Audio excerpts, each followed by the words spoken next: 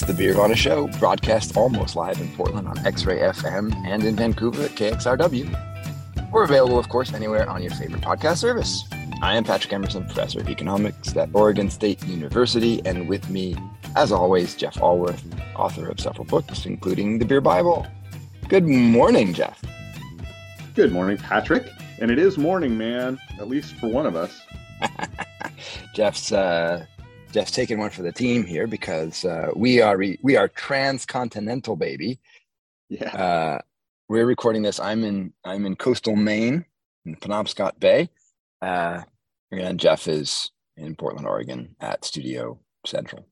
That's right. And since we're on Zoom doing this, I am actually able to look into a small window into the Maine woodlands behind Patrick, which are mostly deciduous trees there. Do you have like, it's a mix. You got some white pine somewhere? A lot of pines too. Yeah, it's about 50-50 Nice. here on our property. The pines always want to take over, but yeah, we have to manage our woods. We had the story of the month in the big Emerson family is my 80-year-old cousin, who likes to manage trees and is very much does it for aesthetic reasons as well. And he found this really gnarled branch that displeased him, and so he climbed up on a 25-foot ladder and cut the thing down. And when it hit the ground, it bounced back at him. Poor technique, he admits now, but he was by himself. He got knocked off and fell 20 feet down, but luckily down to the soft forest floor.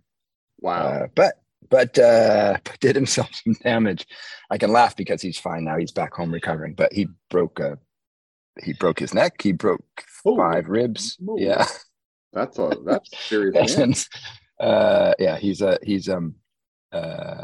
like many in my family. He has a very strong self-reliant streak and stubbornness. So he will be up there, I'm sure, again, cutting trees at 20 feet. Yeah. Is he a New Englander? Is he? Yeah. New Englanders are flinty, so I'm sure this is just a day in the life.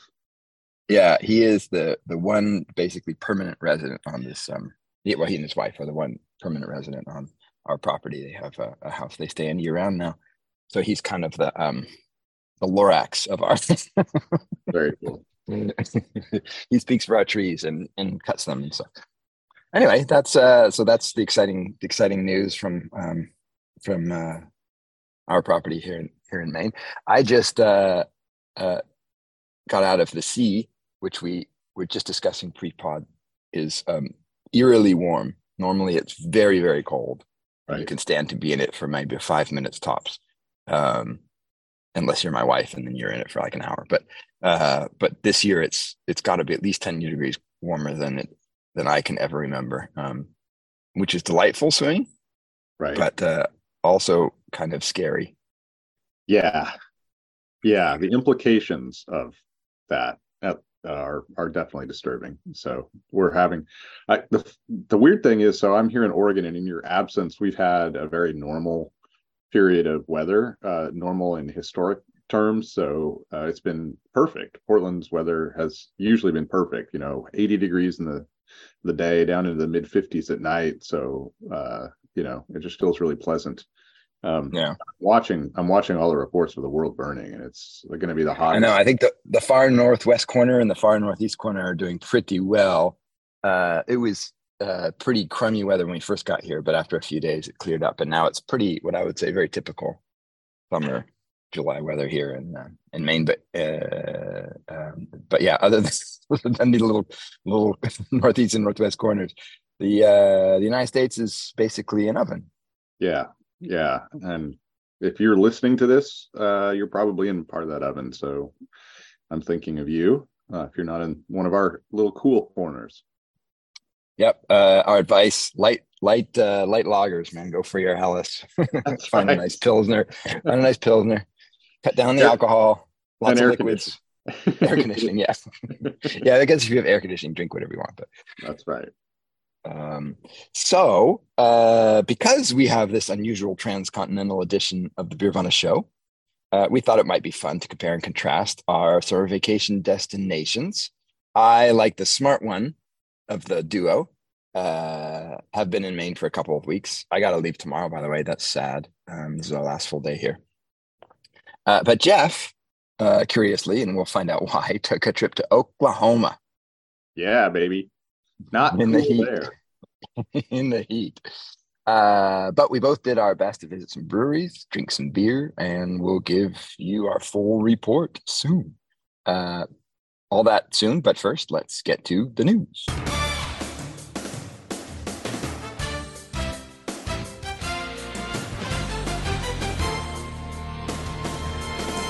We have just one item this week, but it's a biggie. On July 12th, Sapporo made a sudden announcement that it was shuttering San Francisco's Anchor Brewing. Anchor, which had been brewing steam beer since 1896, was an early inspiration for brewers who had gone on to launch the first new microbreweries in Northern California. Sapporo reported that Anchor sales had dwindled to 600 barrels a month and that the brewery was losing millions annually. If you'd like to hear more about Anchor's gigantic legacy, you can listen to our discussion back in show 170, and that's when we did one of our making of the classics of Anchor Steam. Oh, look at you doing your research and looking it up. No, baby. I think that's maybe the first time we've actually called out our specific episode more than just, oh, go look. You'll find it somewhere back there. You know, in a recent one, I guessed at random, and I guessed and it was right. I checked it out and I guessed right. So there you go. Nice. Very nice. Yeah. So I have we talked about this. We talked about their rebranding, and I kind of have a theory of rebranding. There are two types of rebranding. One is sort of the Anchor type, an old brewery that's been around for a while. The sales are kind of dwindling. They want something new and fresh. They think this is going to help their beer move off the shelves. And so they do something like Anchor. I'm thinking of other brands that have done the same thing. Full Sail, I remember, did a big rebrand that was a little earlier on. But so that's the one type. And that's sort of, I always get nervous when that happens. And then there's another type, which is kind of the early branding of the brewery often isn't super well thought out, or maybe not very coherent, because they're not really sort of thinking about growing and building a brand. And so then there's kind of that early rebranding that basically just kind of tightens everything up and creates a central brand of focus. And that is sort of usually a kind of a good moment for a brewery. but the Anchor rebrand really scared me. Yeah, we talked about that when it happened. You actually, I think, had some insight into what they probably should have done, and of course, you can never run a counterfactual, but it doesn't. I think it was more and more. I think that it was probably it would have been a smarter move than what they did in terms of trying to reach a national audience. They went for a really generic approach. And your idea was not a generic approach. You remember what you said? Well, my idea was to lean heavily into San Francisco and really focus on being the San Francisco beer. And I was thinking a lot about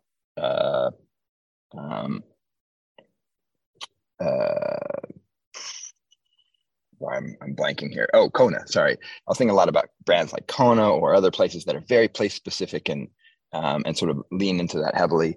Not only did Anchor have a place, this historic brewery in San Francisco, but also was an historic beer and style. And I really thought that they should have leaned into that, leaned into the tourist trade, really tried to do that. I was scoffed at by other beer industry folks, but whether that would have made a big difference, it kind of seems like no. Right. Yeah, it is hard. Right? It's hard to say. I mean, I think as you alluded to, by the time they were doing the rebrand, things were probably already really bad, and so it's hard to say anything could have really reversed the declines at that point. Yeah, the common theme, I think, with a lot of these legacy breweries is they had a beer they were known for, that it was popular, and they really leaned into it, and then they never sort of were able to evolve. Even if they wanted to, it's very hard to evolve past it. And we've just talked to so many breweries that have that sort of difficulty. And we already mentioned just very recently in the pod some breweries that have been able to pivot from one beer to another, like from Fat Tire to Voodoo Ranger for New Belgium.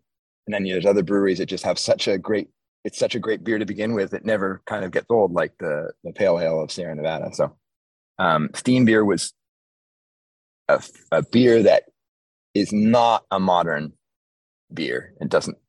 So either you had to aggressively try to pivot. I could imagine maybe trying to come up with like Steam IPAs and Steam Pales and Steam other things maybe, but I don't know. Right. Yeah. Again, It's such a hard thing. Yeah, it would have been interesting to see.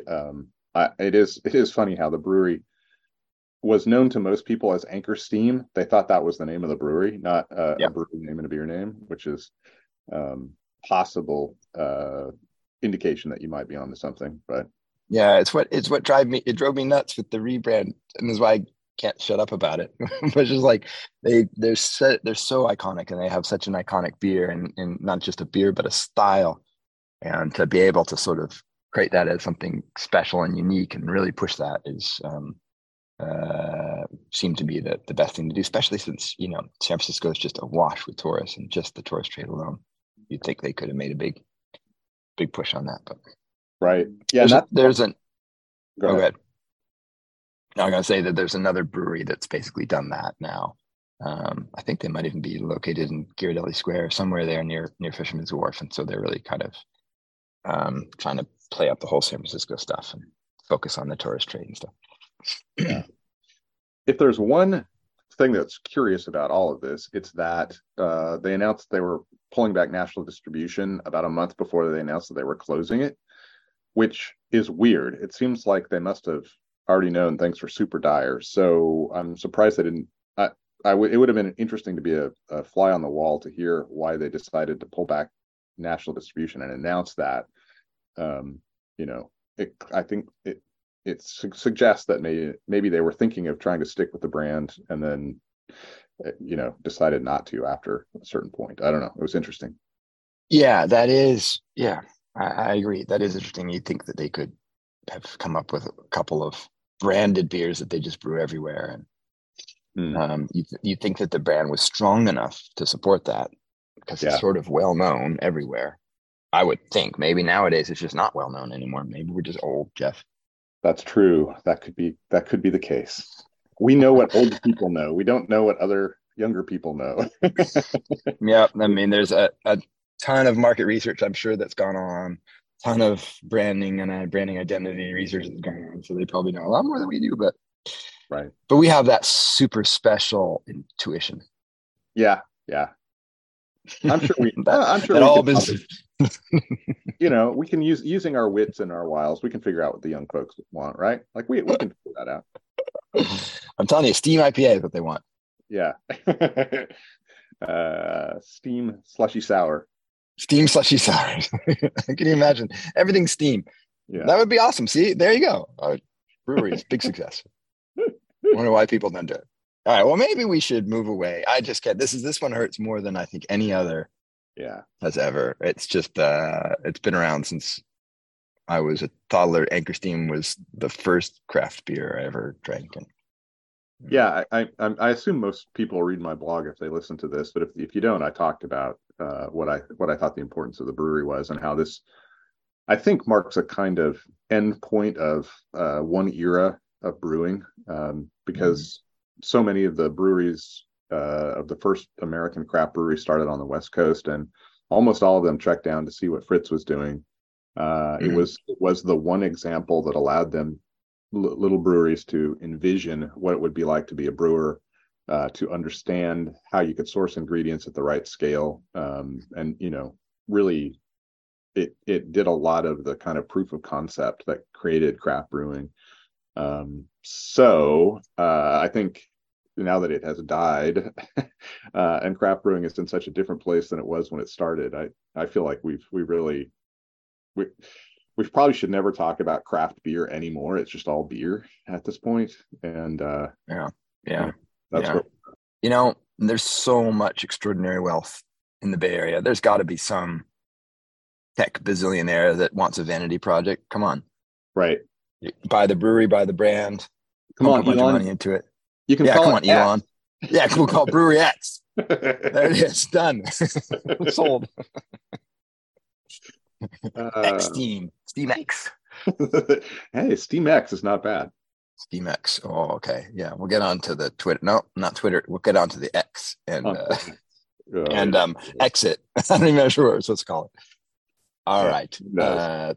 So Jeff, you went to Oklahoma. I did. Is the place to be? Yeah, I looked up some lyrics and worked them into a blog post, and I don't think anybody picked up on it. Or if they did, they were Oh, embarrassed. So I haven't read. By the way, I just have to point this out because this is a visual medium.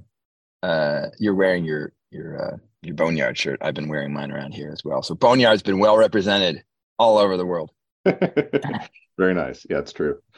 This shirt functions as sort of my jammies, which I'm still in because it's crazy early here on the West Coast. Yeah, we never actually kind of circled back to that. I forced Jeff to get going super early. It's 8 a.m. Well, it was 8 a.m. when we started Portland time, and leisurely 11 a.m. for me. I've already been out for a paddle and a swim. I So know. Jeff, thank you for Yes. accommodating me in my schedule. Yeah. So tell me, let's hear about Oklahoma. Tell us the genesis of your trip. So there were two homebrew groups in Oklahoma, one in Tulsa and one in Stillwater. Uh, Mm-hmm. so Tulsa, Stillwater, and Oklahoma City form a kind of triangle Mm-hmm. where Tulsa and Oklahoma City are on the hypotenuse, and Stillwater is kind of up in the corner. Um, and they invited If you me. use your Pythagorean theorem, you can find them. That's right. You can navigate from one to the other. These homebrew groups got together and flew me out to give a talk and sign some Nice. books. And while I was there, my friend Franz Hofer, who is a guy who reached out to me before my last European trip because he spends half the year in Vienna teaching. He's a professor of history. Mm-hmm. And he was in Vienna and he saw that I was going to come to Vienna. And so he reached out and said, hey, do you want to hang out? And we became friends. And so while I was there, Franz did a remarkable job of putting together a 4-town tour of Oklahoma breweries. I was there 3 full days and we went to 11 breweries. And most of those we met the brewer and talked and saw the brewery itself. So I got a pretty immense kind of quick education about Oklahoma beer, which was very cool. I love to do that. I love to parachute in and get a deep immersion and learn something kind of broad about a place. And every place is slightly different. Beer is a part of culture, so the way it plays out is always unique to a place. Even if when you walk in, a tap room looks like a tap room and there's IPAs on tap. There are definitely distinctions, and we can maybe talk about Oklahoma in a minute. I'll let you introduce Maine, but Oklahoma definitely has some weird stuff going on, so that'll be fun to talk about. And actually, it intersects with your world, the economic world. It's regulatory and economic, so it's interesting. So you were supposed to, and I'm curious to see how much you did, do your own brewery touring. So how did that go? Yeah, I did. I'll just be clear that I did mine just solely as a punter, so I don't have like any deep insight into the Maine beer scene because I didn't talk to anyone at any length. But I did all right. So hit up my fave, the Maine Beer Company in Freeport. I'm not sure actually. It's technically Freeport, or is it technically Freeport? Yeah, I think it is Freeport. Freeport, Maine, just up the coast from Portland a short ways. I was able to visit Oxbow Brewing in Newcastle. Nice. Which they have 3 places, but Newcastle's their farmhouse. They brew farmhouse beer in a farmhouse, in a barn in a lovely spot in rural Maine. And I went there on a delightful day. So that was pretty cool. And Flight Deck Brewing in Brunswick, because we were in Brunswick visiting an old colleague of mine from Oregon State who's now at Bowdoin College. And then I was able to sample a few other beers. I didn't get to Bissell Brothers, but I got some of their beer. I didn't get to. This is the one place I didn't get to that I meant to. Will Romy, our producer, was a great help guide. He set me up with a good list, and one of them lists was called Sacred and Profane, which we talked about before.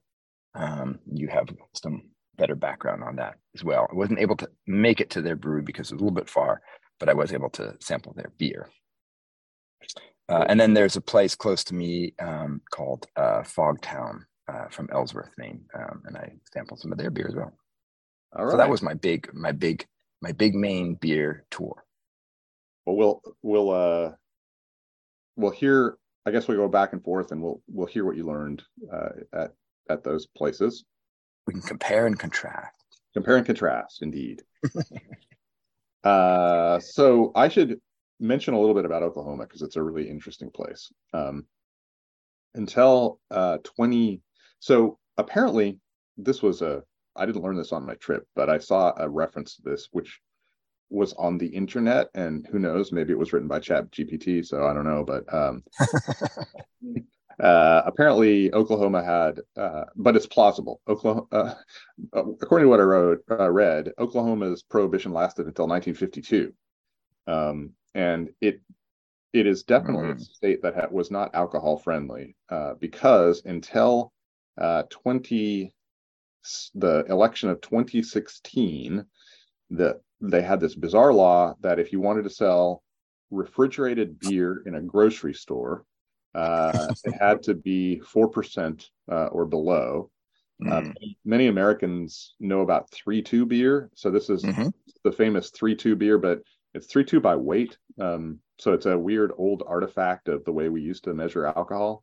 But it's actually by our standards 4%. So the only beer you could have in a grocery store was 4% or lower beer.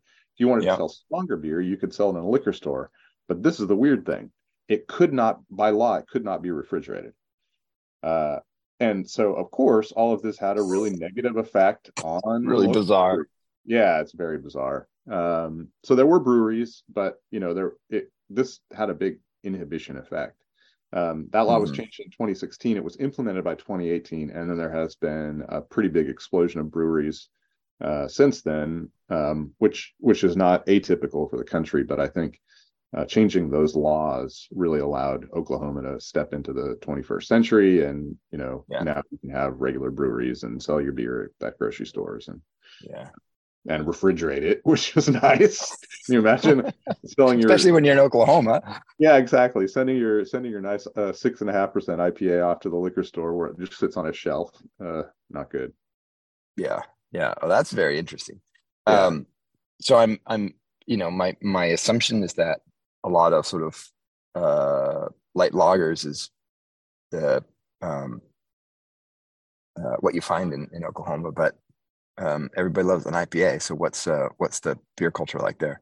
Yeah. So I assume that because of these laws, I assume that if you look at the craft beer penetration in terms of volume sold, that it is probably more tilted towards domestic light lager than other states because they have caught up. And I suspect, to your point, it is a hot state. When I was there, they were going through one of those heat snaps that we've been reading about. That even if you're a craft beer drinker, on a day when it's in the mid 90s and above 65% humidity, which is what it was the first day I was there, a light beer probably looks pretty darn good. Exactly. It would be refreshing without being heavy. So I assume that's all true. But when you condense it down to the smaller world of breweries and what they're making, lagers are not that popular. And it was really surprising to me. We actually ended up going to a couple of lager breweries.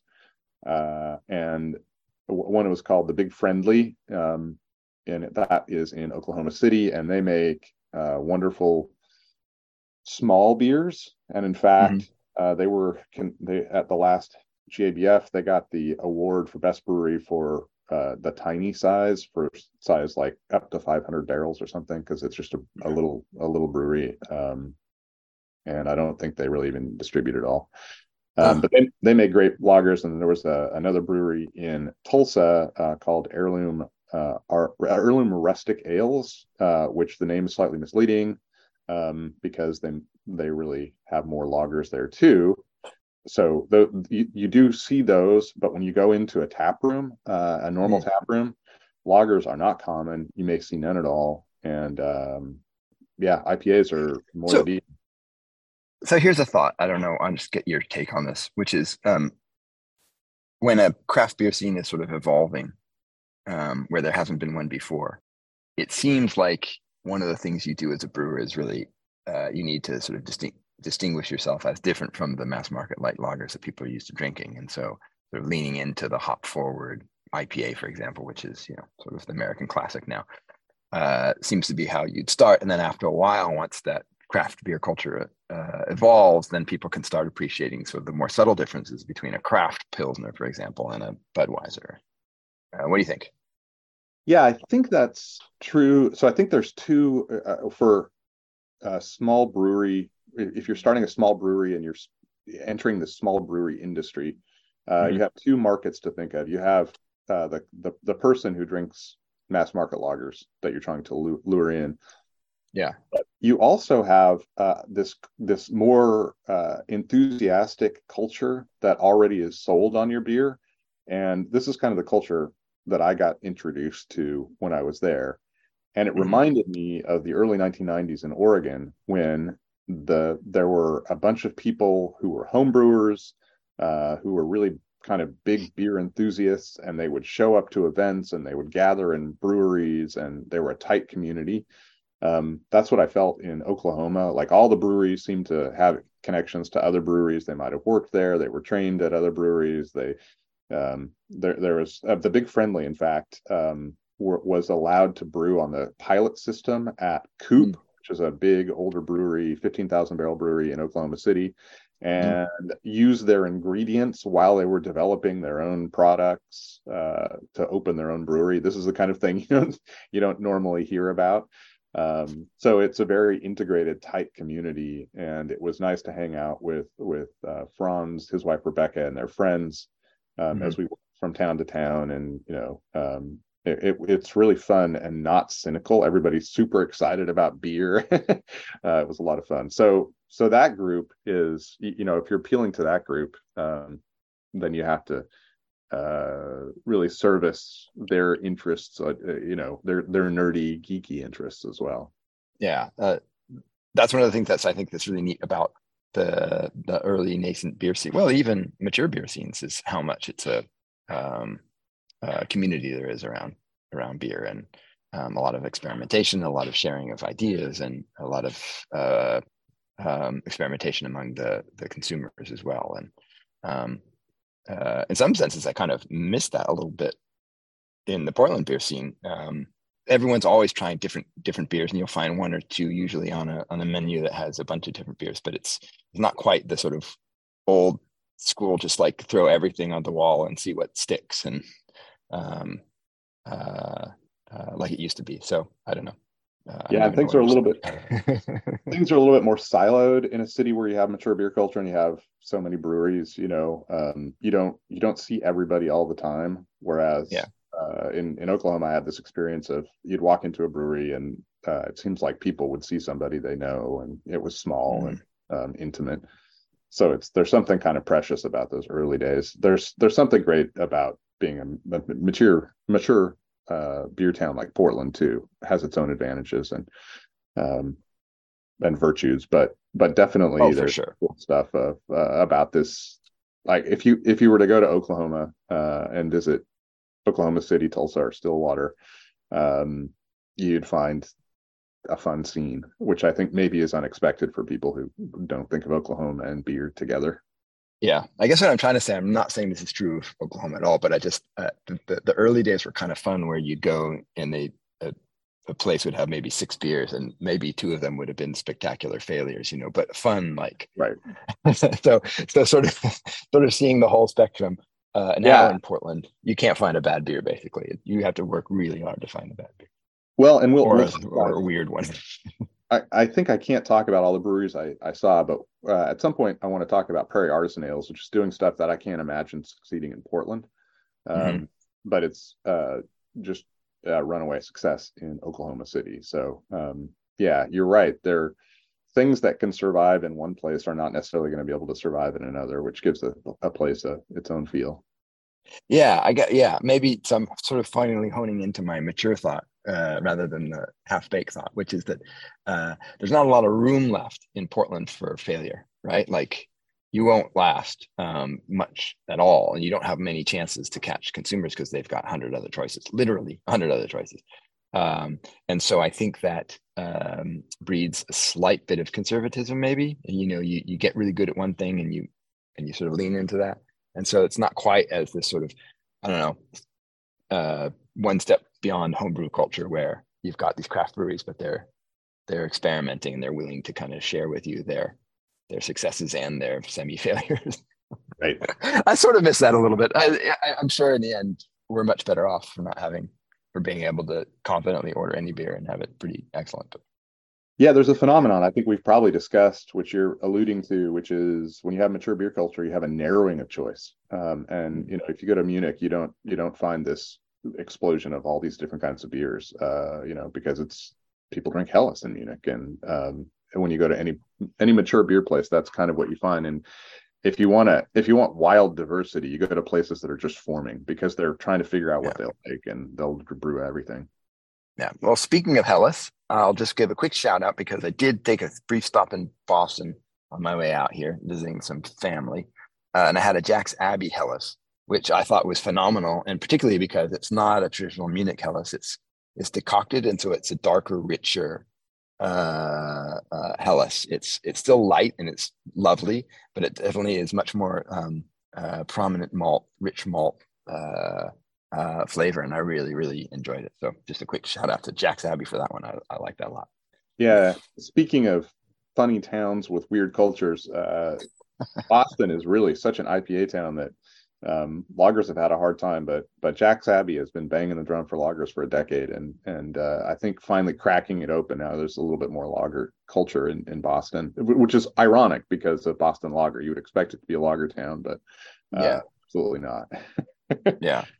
So I'll just this is going to be sort of a study in contrast because I'll kind of be a Maine beer tour hunter guy, but I'll just say that by the way, thanks to Will Romy, I met the taproom manager at Maine Beer Company, so I'll start there. And I'm trying to remember the last name. His name's Taylor, but I can't remember the last name. Anyway, he was a very gracious host to us, and I was able to test out some Maine beer in situ, which is one of my big faves. And I don't know how much it's kind of representative of or set the template for Maine beer. Wasn't the first, but I really like Maine beer and Maine beers in general. I think they lean heavily into the New England IPA kind of a range as far as I can tell. But what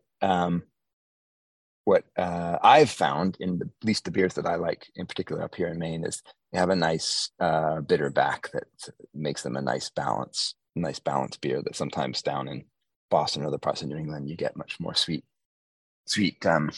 milkshakey beers. So what we've talked about Maine Beer Company to death, so I won't spend too much time.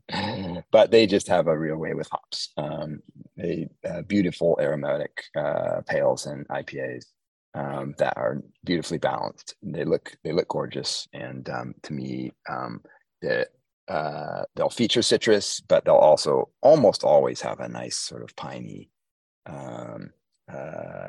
note that to me just speaks Maine. So it's the beer that I sort of stock up on when I come out here to the woods. So I have a question. You sent me a text. You were drinking something unusual. One thing about Maine Beer Company is they have historically not made a ton of different kinds of beer styles. and or even different beers. But you Yeah. were, I can't remember what it was. You were drinking something weird, and I'm It was a, curious. Are they it was a starting grisette. a grisette? Right. It was a grisette, and Will Romey alerted me to this before I went. He said, try it. He said, try the grisette. It's fantastic. And it's kind of good he did, because yeah, you go in there and that's not what you expect to see, nor what you expect to um, necessarily be good. But it was excellent. And yeah, totally against type. In fact, the bartender had to ask like 2 or 3 times to make sure I was ordering what I wanted to order, because they had a name for it, which escapes me now. But I just said the grisette, and she was like, "What?" So I don't think it's flying off the shelves. I don't know, but it was really really accomplished. I thought an excellent beer. Nice. Well, Um, should we go back? Go ahead. yeah, I was just gonna say, to your point, the rest of the beers were all very sort of classic Okay. Maine Beer Company pales and IPAs. They do one lager. I've had that before. I didn't get that at the time, but it's a little bit of a quirky lager. So Right. And you were, as I recall, was that the first sunny day that you were there? uh, it was I think the second sunny, but it was a nice. Actually, it was kind of a mixed day. It spat rain a couple times, as it tends to do in Maine, but it was actually quite nice. And we sat out on their little patio, and it was really lovely. Cool. Well, I'm By not the going way, their operation is very. I mean, it's always packed. It's very beautifully put together. All the fit and finish is excellent. Their aesthetic is very sort of minimalist but classic. And I heard, and I don't know, I haven't confirmed this, but I heard that they're preparing to expand. ah, good. That means they're not dying, which is always good. Yeah. Oh, and I'll just tell you one other quirk of the Maine Beer Company, which is I find very interesting, because almost every brewery here has gone to cans, and just like in Oregon. But Maine Beer Company sticks with their 500 milliliter bottles. Nice. They're Uh, like and gigantic. We're going to stick with the they're like bottle. they're like gigantic, and that's all they get. And unfortunately, and I don't know if this is parcel of it, but my local grocery store here is not currently carrying them. So, Mm-hmm. which is hasn't been the case over the last few years. So I don't know if that's going to end up hurting them, but it doesn't seem like they're struggling for customers right now. But I find it very interesting that they're really sticking with it. Yeah. Yeah. I mean, if retailers shift their cold cases so that they're only able to fit cans in there, Maine Beer Co. may have to figure something out. So, See, I think that's exactly what's happening at my little local store, because it's not a huge store, and they yeah. have to. And it doesn't seem like they're offering any bottles now. The brewery that I found, I think was one of the most interesting breweries, is the one I mentioned earlier, Prairie Artisan Ales.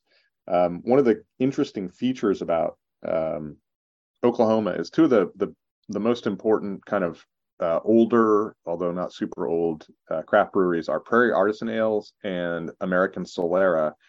They were actually started by the same person who left Prairie to start American Solera. Mm. But they were really focused on mixed fermentation, saisons, and the whole rustic farmhouse / Belgian kind of approach. And when I got down there, I was wondering, is this going to be a big feature? No. They did not succeed any more there than they Mm. have anywhere else. So those Mm. breweries have gone in different directions. So American Solera is kind of a familiar IPA house now. But Prairie Artisan Ales has done this other thing. It was very weird. They now have basically two main categories that they service. And then there are a few other beers and other styles. But of the like 25, 30 beers they were offering, probably 15 were kettle soured flavored beers. Mm-hmm. And another 8 or 10 were big flavored stouts, like pastry stouts. And then Mm-hmm. they had a few other random stuff in there, a couple of IPAs and other things. But they really have now created this total expectation that that if you walk in there, you're going to be able to find some really weird flavored beer. and they take it very seriously. Their kettle sours are clear as a bell. It's one thing I don't like about and they're actually kettle soured. They're not made in another way. They're brewed properly. They go through lactic fermentation, and that if you don't do that properly, you get some weird off flavors with lactic fermentation, and Yeah. I just don't like those. So they get great ferments, and then they put all kinds of random weird stuff in it. So some of it's just normal like fruit puree. They had one that was passion fruit and grape must, which was a very elegant, pretty cool beer. If I were going to go back there, that's probably the beer I'd drink or something like it. But then they also put in weird stuff like they have a Skittle beer, and they actually separate the Skittles out and ferment them. They're going to ferment them separately so that you can get like an orange Skittle beer or a grape or blueberry Skittle beer, whatever the blue one is. And so they do that kind of stuff, but they also do other weird experiments with weird ingredients. They took us back to the brewery and showed us the shelf, which had stuff like a hot sauce and cookies and just the random stuff they put in their beer. So they really try to have a lot of fun. And of course, the tap room was full of young people, and it was one of the busiest tap rooms we were in. So they're really succeeding with that. And this is the brewery that I don't think would succeed in Portland. Yeah. Did you taste this? Did you have the Skittle beer? I did. The Skittle beer was too sweet for me. Go figure. How did that happen? We tried a few of their beers, and the fruit sours were really in my wheelhouse. They're not smoothie sours. They're not thick. They're they're more like a traditional kettle sour. And I think they're pretty well balanced and pretty tasty. But they do run a range from kind of this elegant fruity side to the extremely sweet kind of confectionery side. On the Instagram, I think you put a picture of the Skittles, right? That's right. Yeah, I did. Yeah. And those look like an orange Skittle. Yep, that's the one. Well, this might be a good chance to pivot back to Maine. Yep. And a good moment to mention Oxbow, which speaking of Maine, like almost all the beers, the lagers seem to be doing pretty well, by the way. Part of what I do is just sort of scan the store shelves and see what's on offer. You have a kind of a interesting beer scene here. You have Allagash, which was like one of the first ones, and Allagash White is still like one of the key beers you find everywhere. Geary's is still around, and they're making their buttery beers we've talked about before. But there are some lagers around. But this was Oxbow, and Oxbow is a farmhouse brewery. And they feature farmhouse ales. And if you go to their brewery in Newcastle, it's just on a farm, or at least it's rural, and they've got a barn where they brew, and they've got another little room where they have the tap house, and they have a big deck on a nice day, and a lake or a pond, I guess. And it's just a beautiful, beautiful, beautiful place. It's off the beaten track, but it's well worth going if you're thinking of a Maine beer. It's kind of like a can't miss place. And as I said, mostly what they feature is farmhouse ale. So they had I tried everything uncharacteristically of me because I didn't have a ton of time. I did a flight of tasters, but in this case, I think the tasters aren't quite as objectionable. I usually like to sit with a full pour. Right. So I did actually get a chance to taste all 6 beers that they had on tap at the time, and the first one is their sort of classic farmhouse ale. Which is excellent, really nice. It features American hops, so it's a little bit hoppy in a sort of familiar palate. They did one with sea salt and lime, reminded me of the Sea Quench, but a sort of more refined Sea Quench, I suppose. But it was really nice on a hot day. They had a wheat ale, which was very, very, very, very pale and very pillowy, soft and light. It's only a 4% beer, and it was great, a great hot day beer as well. And then they have a very weird lager. I didn't care for it, but it's very distinct. It's 100% Maine grown, and it is wild. It's a lager, but it's crazy interesting. I'll put it that way. I think I'm getting old and conservative, and probably a younger folk would be really more excited about it. It's a good beer. I don't mean to say that. It's just got a very interesting palate. What was But unusual about it? it was a bit heavier. It was very hoppy, and I would say it was sort of a cross between a lager and an IPA, but not in the way they do it in Oregon, where it's kind of just like a pale ale with lager yeast and malt. I, I I have a hard time sort of describing it. It's just very different palate, um, and I felt like there was a slight bit of funk in there, but I'm not sure if that was intentional or me just getting contaminated because I was having a flight of beers. Right. So that to me was like the really interesting one. And then I thought they had two really exceptional ones, which was interesting because these were mixed fermentation farmhouse ales. One that had mango and one that had citrus.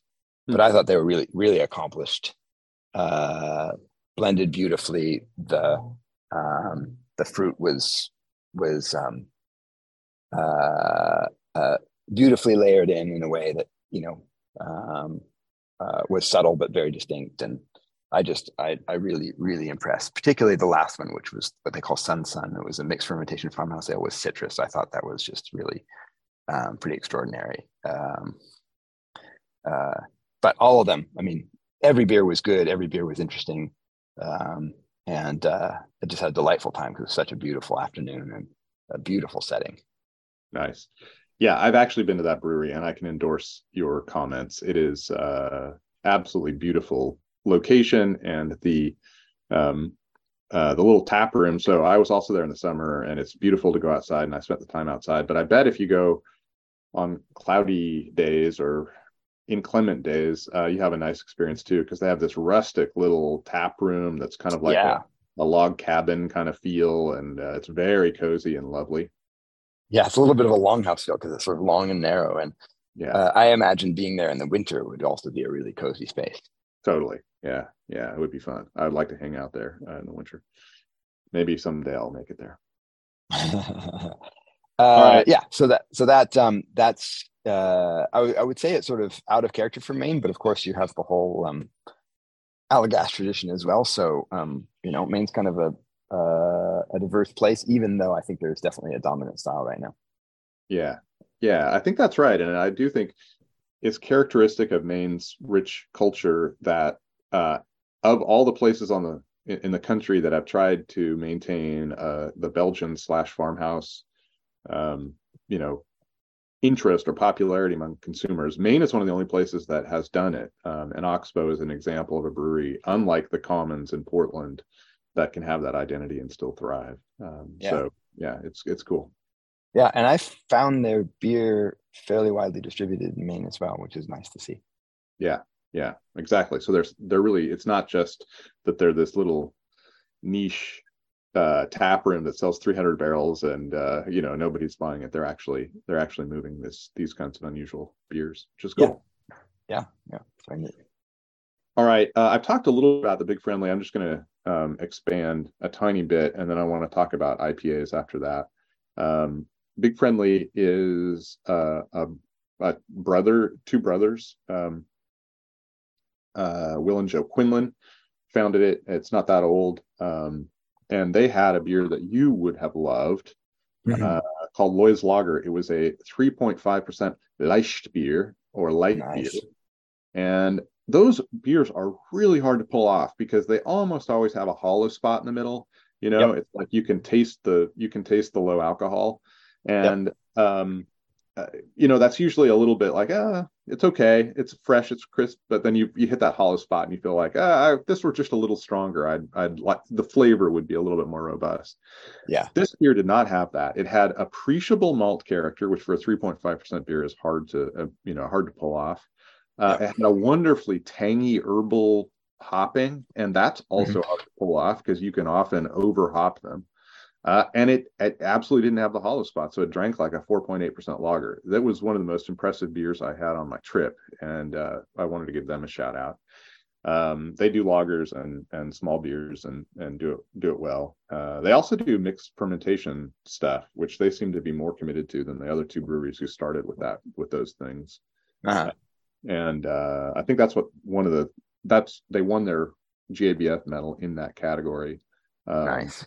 So they're kind of committed to that. Oh, and they also have this thing called the beer bus. This is another Beernomics thing, which is fascinating. So that before they were a brewery, they converted an old school bus into a pub, and they would. Joe was telling me about this, that they saw this opportunity, where there were events, and it was legal to serve beer at them. So they saw this opportunity to drive the beer bus around to different events all over Oklahoma. And they originally were doing kind of the Oklahoma beer evangelical thing. So they would get beer from other breweries and, talk about it. But this was before that law change. So it was like they were regulated loosely under like the agricultural department or some weird thing. And then when the laws shifted, they got moved over under the jurisdiction of ABLE, which is ROLCC, the Liquor Commission. Right. And they just sort of grandfathered it in, like, you can continue to do this. And I don't know that you could drive a truck or drive a school bus around most places and just like pull up to a farmer's market or a fair or a concert and start pouring beer. But they can. Right. So nice. Now they serve the Big Friendly beer out of that. And they still have that's great. The beer bus, it is pretty cool. It's a really cool pub inside the bus too. I would like. So did the bus start before the brewery, or just when they were starting the brewery, they didn't want to have enough beer, so they just put in a whole bunch of other people's beer? No, it started as a completely separate business, and then later they decided to do a brewery. Gotcha. It's called the Beer Bus. That's cool. The Big Friendly, by the way, I learned is the nickname of Oklahoma City. So yes. Big Friendly. I like that. It's true. You got the Big Easy, you got the Big Friendly. All right. Well, I don't need to say too much more, but I really want to give a special shout out to a place called Sacred and Profane, which I was not able to visit their tap room, but there's a local exceptional bakery right nearby where we stay called Tinder Hearth that does pizza nights, and they have a very carefully curated tap list there. And you can tell because one of the things they had, actually wasn't on tap, it was in a can, but was Sacred and Profane. Sacred and Profane makes two beers. They make a light lager, I think they call pale lager, and they make dark. And it's Czech style lager. They had dark at the at Tinder Hearth, and so I had a dark, and it was exceptional. It's a 4% beer. It's full of roast malt character. It's extremely well balanced. Very drinkable.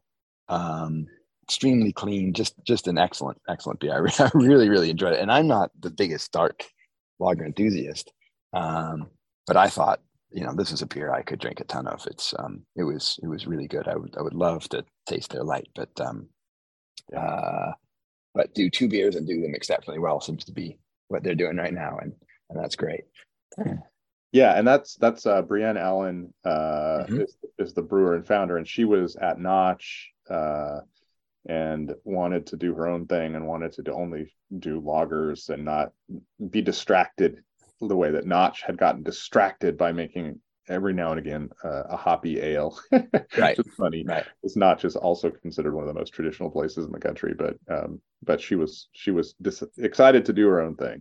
So I think I definitely want to go there when I'm in Maine this over Thanksgiving, and I want to go to the pub because I assume, or the place, the tap room, wherever you can go, because I assume it's going to be a lucre experience with the side tap pours, and I'm excited to see what she's got going on there.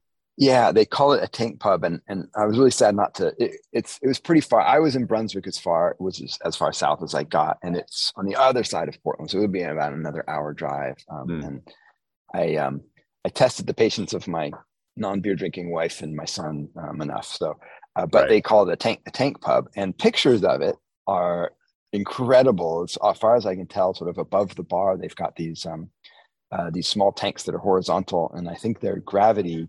They gravity feed the taps. And I don't know if they're copper, but they're copper colored. It looks really like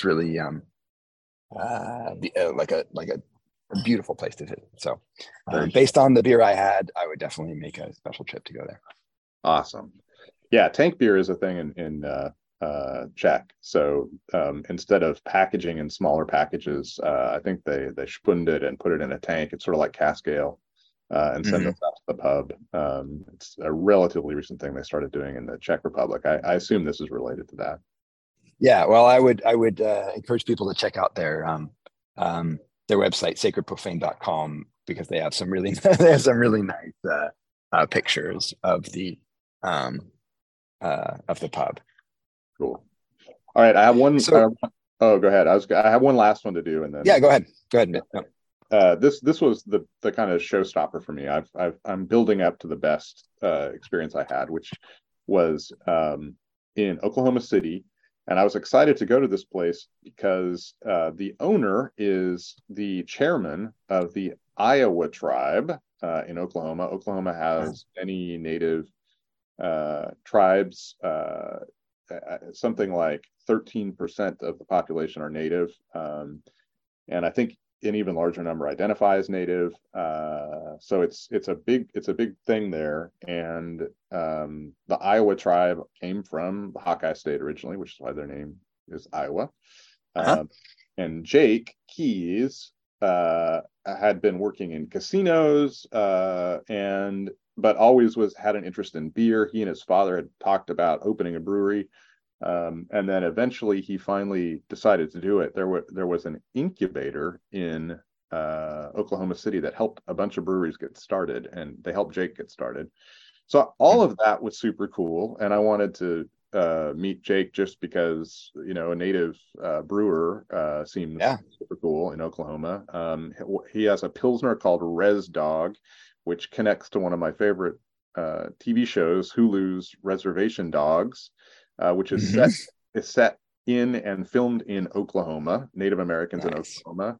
And I assumed that Res Dog was a reference to that. Jake later said, no, no, no. Res Dogs are a thing on most reservations, and everybody knows about Res Dogs. And I named this beer before that show came out, which is also pretty cool. But That the reason I want to bring attention to the brewery is because they were making just tremendous IPAs. Jake is a real auteur of hops, and his beers just blew me away. If you plopped I'm sorry, the brewery's name is Skydance. I should have mentioned that. yeah, I was about to interject. If you plopped Skydance down in Portland, Oregon, it would instantly be one of the buzz breweries in the city, and people would be Nice. demanding that everybody go there and drink the IPAs because they're just that good.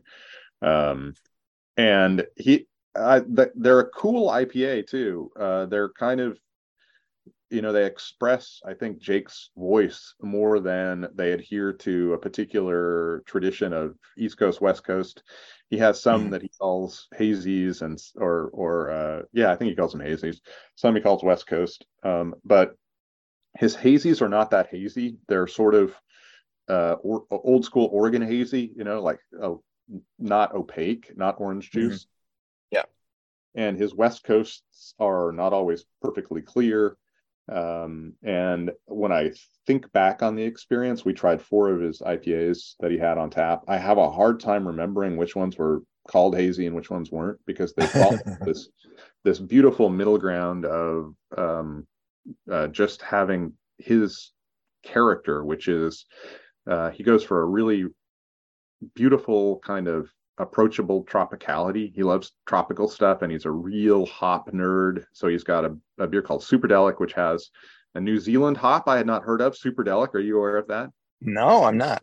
Yeah, it's another New Zealand hop for you to look for, because you love the New Zealands.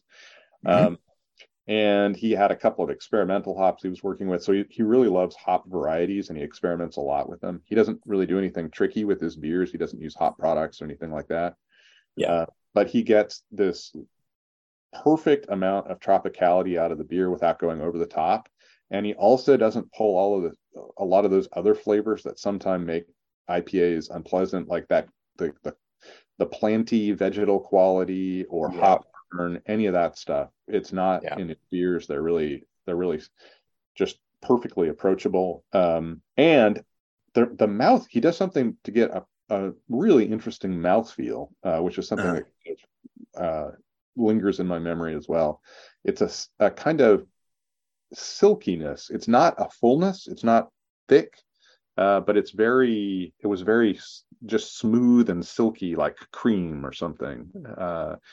And again, West Coast to East Coast, all of them, it was present in all of them, which when you combine that with this lovely tropicality and approachability, it's like, oh man, these things are fun and easy to knock down. So I was incredibly impressed with these beers. And, I didn't expect to find somebody making beers that accomplished. And that kind of on or ahead of trend, we went to other breweries where they were making IPAs that were sort of behind trend. And Jake actually even said at one point, Oklahoma is always behind everybody else. But he's not. He's right there. So that was a really fun brewery, and it really kind of blew my mind. Sounds great. Well, we're kind of running out of time, so I'll just really quickly run through a couple other things that I saw in Maine. One was Flight Deck Brewing in Brunswick, Maine. Brunswick has, if I get the details wrong, forgive me, Mainers, but what I understand is that Brunswick had a naval air station that was decommissioned. Flight Deck is in one of the supporting buildings of the naval air station, so an old, not big, it's not a hangar, but some kind of old building. And they have a big lawn. They had live music when I was there, and this was a Friday evening, and it was just like clearly like a Brunswick spot where like the whole community comes out. It's not a big town. And they had this wood fire pizza place that's adjacent, sort of sharing the spot. You could order the pizzas at the bar. Anyway, beer was good. I had a Kolsch that was really, really nice. Pizza was excellent. According to my son, I didn't have any, but he ordered one because he was starving after his soccer camp. So that was one thing. I recommend Flight Tech in Brunswick. Cool. I'd never even heard of that one. Yeah, I hadn't either. It was my colleague who works there, lives there now, who recommended it. He said this is kind of the spot for the Brunswick folks to come out. He said you see everyone here, and I believe it. Kids all running around, music playing. It was really, really delightful. Nice. Doesn't sound the best because you're on an old naval at an old airport. So I was a little skeptical at first, but actually it's a really lovely spot. They got some trees and a lawn, and it was nice. So that was one. I think people at the pod know that we've mentioned the past Bissell Brothers from Portland. I didn't go there, but their beer is really, I think they've dialed in the New England IPA beautifully. It's beautifully balanced, super. I've had a couple of their beers here, and same old, kind of in that vein, different versions, but very nice. And then there's a local brewery in Ellsworth here that I tried out for the first time. Again, I didn't go there, but I tried the beer called Fogtown, and I have this beer of theirs they call Maine Coast IPA, which is kind of a little bit crazy. It's super murky. It's a big hazy IPA. It's thick. It's heavy. It's very bitter. But for a place called Fogtown, it just seemed perfect. It was the perfect beer for a rainy, foggy day that was the first few days I was here. So it was one of those beers that cut through everything. Maybe not quite as refined as Bissell Brothers, but a nice local one here. Right. Yeah. Sometimes a beer doesn't have to be the most like world classic beer to just be the best beer for the moment in the place, and that sounds like that's what it was. Yeah, I always try to find sort of evidence of a place in especially these smaller local beers, and this to me sort of suggested, it's a brewery called Fogtown. It's in a place that gets a lot of wet, foggy, cold weather, and this just seemed like the perfect beer for that. So very good. Well, we have, I think we've we've done our work here. I will Yep. add that if you want to read a little bit more, I have been blogging about this. So I have a post about Jake at Skydance, and I give an overview of Oklahoma and mention some of the other breweries I visited Nice. there. So if you want to check that out, you can go to my blog. And I've been posting a few pictures from Maine on our You have Instagram, so good I'll have a man. look. You can see the Fogtown beer that of which I speak. I think I posted it on there in all its milkshakey wonderfulness. Awesome. Uh, Yeah, so keep what do you looking think? at that. And we do have one mailbag, which I do want to touch on because I have a question. It raises a question that I want to throw out to the listeners. So All right, why don't you go ahead and read it? gotta pull it out here. Okay, here we go. It comes from Ryan Matsunaga, who is in the Bay Area, and I hope I got kind of close on your name, Ryan. I did my best. Ryan writes, I was wondering if you and Patrick could do a show on the nuances of tasting beer. I've been trying to intentionally taste beers while reading reviews on Beer Advocate as guides, but I always have a hard time distinguishing the flavors and coming up with my own descriptions from scratch. I'm never really sure if I'm tasting flavors like grassy, herbal, or biscuit. Of course, there's also the aroma that goes in hand. A show that walks through the strategies, tastes, and tips on identifying aromas and tastes would be really helpful. I greatly enjoyed the beer I drink, and I just want to have a higher appreciation for it. So there's one more piece, but I'll pause here to say that sounds like a great idea. Yeah, we have done a little bit of that in when we do our big taste off, and in fact, I keep learning. When our last taste off was macro lagers, which you have to really focus to get the nuances. Although it's not as hard as you think when you get a whole bunch of them lined up. But when we were Alan Taylor from Zeugo House there, I learned a few new tips from him. So I'm constantly learning, and I also struggle, Ryan, to come up with the right words. A lot of that's just experience. You start noticing the same little flavors in beer. But yeah, I think that would be a great pod just to focus on that. All right. Well, we'll throw that in the hopper as a future pod. And then, by the way, if it helps, super sophisticated, experienced guy like Alan Taylor had a booklet, had a cheat sheet of sort of typical flavors you get from different compounds in beer. So, so to make you feel better, even the experts have guides. That's right. It's helpful. Yeah. Yeah. And then Ryan adds this. On another note, I missed the audio blog. I'm not sure if you'd bring it back, but it'd be easier for me and probably many others to keep up with. So on my blog, I experimented with reading the text so that people could listen to it when they come to the website. But the only way I could really pull that off was to use our SoundCloud account, which meant that it was going for people who were just subscribed to the podcast and maybe were not readers of the blog. I felt like maybe I was putting stinking up there. Yeah, stinking up their pod feed. Exactly. So I'm curious, listeners out there, do you want the audio blog back, or am I correct in thinking that some of you will find it overwhelming to have too many audio blogs clogging up your feed? What would you like? If you could let me know on any medium, and you don't necessarily have to do it for attribution. We don't necessarily put it in the mailbag unless you want it. But it would be great for me to get some feedback and find out whether I should be doing that or not. So let me know. Yeah, sounds good. All right. Well, we should probably wrap this up. So a few words going out. Please subscribe on Apple, SoundCloud, Spotify, Stitcher, or wherever you get your podcasts. Don't forget to rate us. 5 stars, please.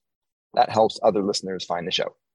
We'd love to hear from you, so please send your questions or comments to jeff@beervanablog.com. You can answer Jeff's query about the audio blog. You can also find us on Twitter @beervanablog or at Instagram at beervanapod. Yes. On Twitter and Instagram. And we've got some nice pictures from Maine and from Oklahoma at the Beervana Pod Instagram, so go check it out. Jeff, of course, blogs at the Beervana blog, and he tweets at Beervana. And Patrick tweets at Beernomics and also at the Beervana Pod, which I'm spending more time focusing on the Instagram, so I'm trying to get with the. If you don't follow us there, it is actually not looking terrible these days. It's not like 5 months go by before any of us post. So yeah, check it out. yeah, I think eventually I'll just basically do any kind of beeronomic stuff. I'll just do it on the Insta. So Yeah, I think. all right, we have nothing to cheers. It's early morning for you. It is. It's now midday for me, but I am not yet drinking beer. So I'll just say cheers from Maine. All right. Cheers from Portland, Oregon, and by extension, Oklahoma. That's right. All right. Bye, Jeff. Bye, everyone. Patrick.